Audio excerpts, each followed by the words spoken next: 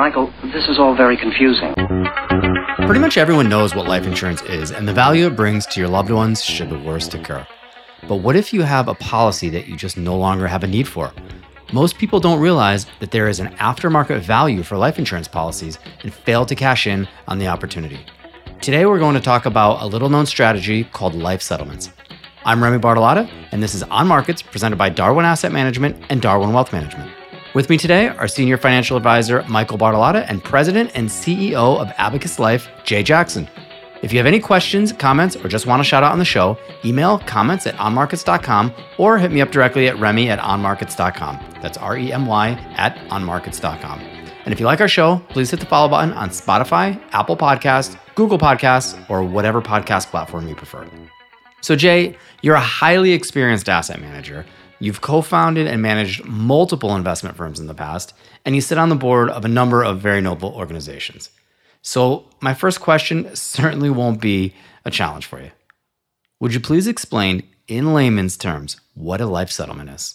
Sure. In a very simple baseline definition, a life settlement is where you have the opportunity to sell your life insurance policy for more than its cash surrender value, but less than its ultimate death benefit. Effectively, what we're saying here is that your life insurance policy has equity value and it's your property, just like your home or any other asset that you own.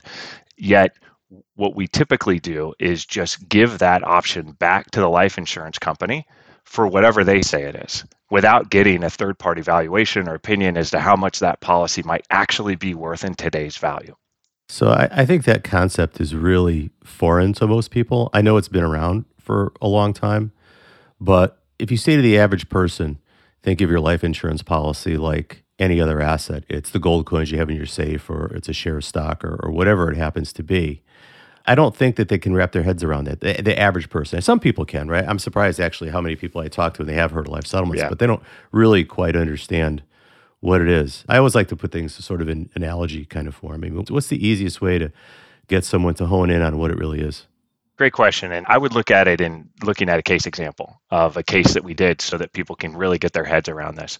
We do a lot of work with people who are anywhere from 75 plus all the way up to age 90. One of the recent cases we purchased, she is 90 years old, sitting in her community, her retirement facility.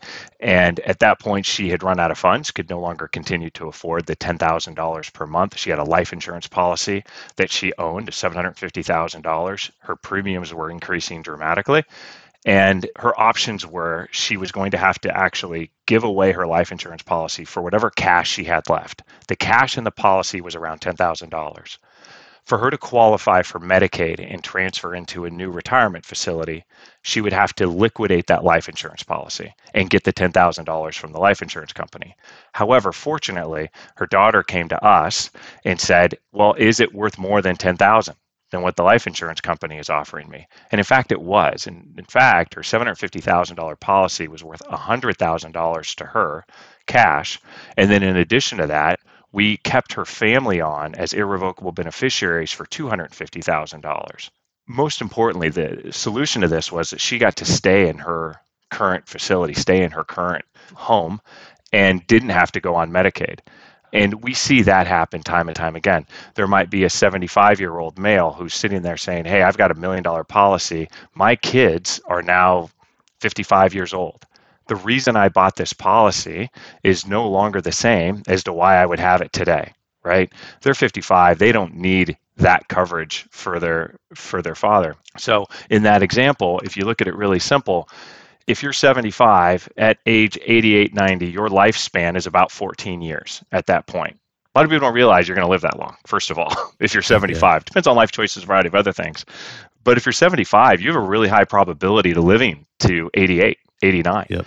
And that policy, you're right, is worth $1 million when you're 89 years old.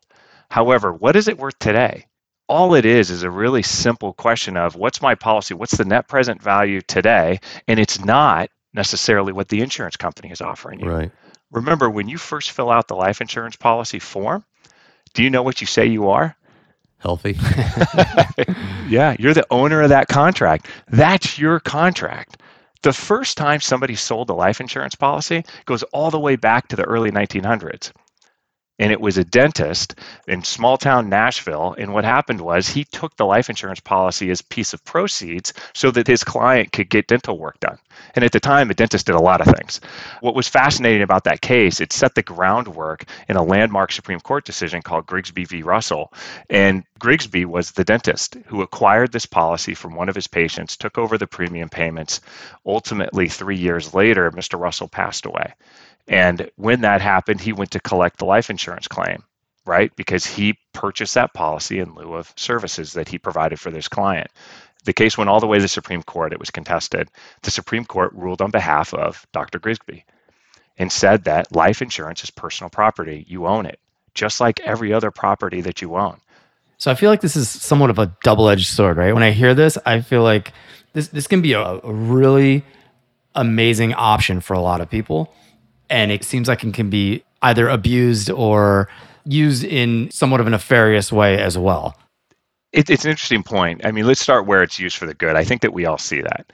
The thing is that from a nefarious point of view, what's really happened in our industry specifically over the last probably 15 years in this industry is that it is a highly regulated transaction. I'm the president and CEO of Abacus Life. Abacus Life is the largest acquirer of these assets. To give you some perspective, we'll spend about $300 million per year buying these contracts. Just think about that. $300 million of wealth goes into typically seniors' pockets that they didn't realize that they had before. It's not a small amount of money. This is a pretty significant industry. And nearly every single state has a very high level of regulation around this transaction. All of the documents are regulated and approved by the state. All of the beneficiaries also sign off on the transaction, which is really important so that the family is also involved in this. It's actually, the premise behind this is more about education and information. The sad part, what I think is the most nefarious part of this, $200 billion per year gets lapsed back to life insurance companies. And effectively that owner and insured received nothing. Nothing. Here's what I'm thinking about, though, while we're having this conversation, right? We're having this conversation and we're very comfortable talking about some third disinterested party owning life insurance on essentially a stranger's life, right? Yeah. And we're comfortable talking about it because we're from the business, we're from the industry, but when I think back to the first time that I really heard about this, my first reaction was, man, I don't want anybody having a financial interest in my demise. And I think that probably the average person, that is going to be the first thought that occurs to them, right? And how do you get someone comfortable with the fact that, someone truly, it is in someone else's best interest if you die financially? How do you get somebody past that reservation? Because I would have it. I mean, there's a little twinge of it still with me, and I've been doing this for years. Of course. Oh, yeah. Sure. I think it's a great question and a really good point, something that we talk to people about regularly. The first thing we do is to be totally transparent with the information. To get someone comfortable, it's understanding that this is a transaction, a financial transaction, and here's all the components that go into that financial transaction. We just don't put our finger up in the air and say, this is what we think the contract's worth. And we give everyone the data. And the second piece is we tell everyone that based upon that data, you should sit in our chair. You should be your own investor in this contract because this contract is valuable. And if you keep this contract, understand, yes, you're going to have to put more into the contract, but from a percentage of return basis, if you want to maintain that level of return, let's argue 8 to 10 or 12%, keep the contract. And then lastly, we talk about counterparty risk. Who is the counterparty that's actually being a part and owning this contract? And I think that's really important. The counterparties today, and Mike, you bring up a great point from maybe 10, 15, 20 years ago, where there were the kind of small funds that people like, gosh, who does own this? Who does receive this for the benefit? But the people who own these large pools of contracts are the same types of asset managers that own the reinsurance contracts on the other end, meaning they're some of the largest investors and institutional investment banks in the world, including groups like Berkshire Hathaway, right? Berkshire Hathaway is a large investor in this space. KKR is a large investor in this space. Apollo is a large investor in this space. They also own insurance companies. They look at this as a hedge against their own. So for the benefit of some of our listeners that don't sort of understand the reinsurance process, right? Maybe we clarify that a little bit. If I go buy $10 million of life insurance from Nationwide may not hold all of that risk, right? They may only hold $2 million of that 10 million, and they've called a reinsurance treaty with reinsurance companies. They'll put the other $8 million onto a reinsurance, Munich Re or one of these types of companies. So I don't think most people realize that exists too, right? So if I go buy $20 million life insurance from somebody, it's rare that $20 million risk is all with that company that I'm paying. That's correct. In fact, our largest investors to date, I mean, certainly some of the firms I mentioned already are heavily involved and work with us very closely. We at Abacus only work with large institutional investors like that. I would share that concern if a neighbor came up to me and said, I want to buy your policy. That would be an issue. But these are large institutional investors that own these contracts and large pools of assets. But take a step further. You know who are currently some of our biggest investors? Who's that? Reinsurance companies and insurance companies. They're actually wanting to buy their paper back. Yeah, it's a better deal for them, right? Right. Because why can't a life insurance company just offer more money for this contract, right? So if the cash value is $10,000, the net present value is $100,000. Why doesn't the life insurance company just give their client $100,000? They can't, because they have to underwrite to the entire pool of that product. It's called adverse selection. They can't adverse select anyone, meaning if they did it for one person, they'd have to do it for everyone. However, we have the ability, when we re-underwrite that case, to determine whether that policy might be worth 100 or 200 or 300 based upon what the lifespan of that individual is. So now the life insurance company can use us as a facilitator to acquire that policy back for them, and then still stay within the regulations so they're not impacting their adverse selection. So, this business has come a long ways. And that now, that Nationwide example, it might be Nationwide actually buying that contract back. The funny thing, Mike, is that you get the response of, well, I don't want somebody to have a vested interest in my death. But the reality is, the second you get a life insurance policy, somebody has a vested interest in your death, even if it's the life insurance company that issued it to you, right? So there's always some other party that has a vested interest in your demise. Well, I think to most people, their thought is that party is a loved one, is a family member that, with any luck at all, actually cares about you more than they do about put a little cash in their pocket. I mean, I would hope anyway. Yeah. Maybe I should reconsider my beneficiaries at this point.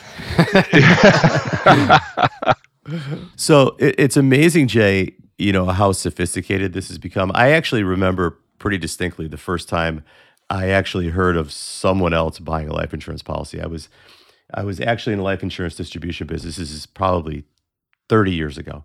And I knew these guys that had bought a property and casualty insurance agency from an older guy. And he had done the financing. So they put life insurance on him, in case he died, they would be able to pay him off, right? They paid him off. They didn't need life insurance on him anymore. But, he had a number of health events. And so these four guys literally just pitched in and said, we're going to own this thing personally because this guy's not going to last that long, right? He's like 86. He's had like triple bypass and he's diabetic and he's got like 17,000 things wrong with him. So we're just going to pay the premium. And what they started to do was borrow the money out of the policy to pay the premium. And what happened is the guy ended up living until like 96 years old. And every year they would call me and they would say, is there any more money in this thing? Because we got to pay it off. And I'm like, dude, this thing ran out of money like 5 years ago. And they're like, crap, we got to come out of pocket again. So for them, it sort of backfired. It was really unsophisticated, right? They didn't really do any underwriting and so forth. But it is the first time I heard of that sort of concept. It's pretty wild how robust the whole process has become. Yeah, it's very much an institutional market that large institutions utilize this. And that's, by the way, to the benefit of the person selling their policy. As you have more efficiencies in this market, it's better pricing for them. And what I mean by that is it drives costs down. It's more transparent so that they know exactly what their value is. We're going to start moving in this market to where there's going to be a very quick daily val. We have actually a calculator, Mike, that I've built specifically for your firm that will tell someone 6 or 7 different pricing options depending on what they think their health is, and they get that valuation instantly. Just so that people understand that life insurance is truly an asset. We pitch it when we talk to people, when we first sell them the policy, and now they can actually make it tangible and say, got it, this asset grows in value in time, as it should, right? As you get to your 75 and you get to age 90, it's worth $1 million, right? But you've probably paid $500,000 into it. And then at 75, it might be worth $100,000. The thing that I'm trying to get to is that 92% of all life insurance policies will never pay a claim. 9 out of 10 won't pay a claim, not because the carriers are refusing to pay, but because when you're 80, you just say, I don't need this anymore. The policy has served its purpose. Yeah, I meet with people all the time that no longer have life insurance, and they just lapsed it or they cashed it in like that lady for the $10,000. This is just a better option. So if you own a life insurance policy and you either need the money or no longer need the policy, we talked about sort of what the option is. But what about for sort of the average Joe that says, you know what, I want to invest in life settlements. This sounds like a great investment and I want to get involved. Is there a way for the average investor to invest in life settlements? There is, but there's a lot of risk. I would caution any individual investor to go and try to buy their own life and buy a single or small pool of life insurance policies because you're not able to receive the diversification. It's the same reason, going back to the example of when someone's going to sell their policy and I ask them to treat it like they're the investor, right? They're the investor in their own contract. It's their asset. However, they have one life they're basing that investment on. So you have a lot of variability into how that contract can perform. Versus working with a large institution. We don't work with traditionally individual investors to invest directly into the asset. Now, we do have products that we offer through Darwin and Mike that have the life insurance policies as a collateral back for other types of attached products to it. But any individual investor who's considering investing in this asset, they have to understand that there's a lot of volatility around this. And what I mean by volatility is, I think all of us on this podcast today, if we were to ask, say, hey, how long do you think your lifespan is? Because that's the most important piece to this valuation. It's the situation I just mentioned, right? The first time I heard of it, these guys that bought this guy's individual policy, they thought he was good for another couple of years and he lived like 12 or 14 more years. So you really don't know.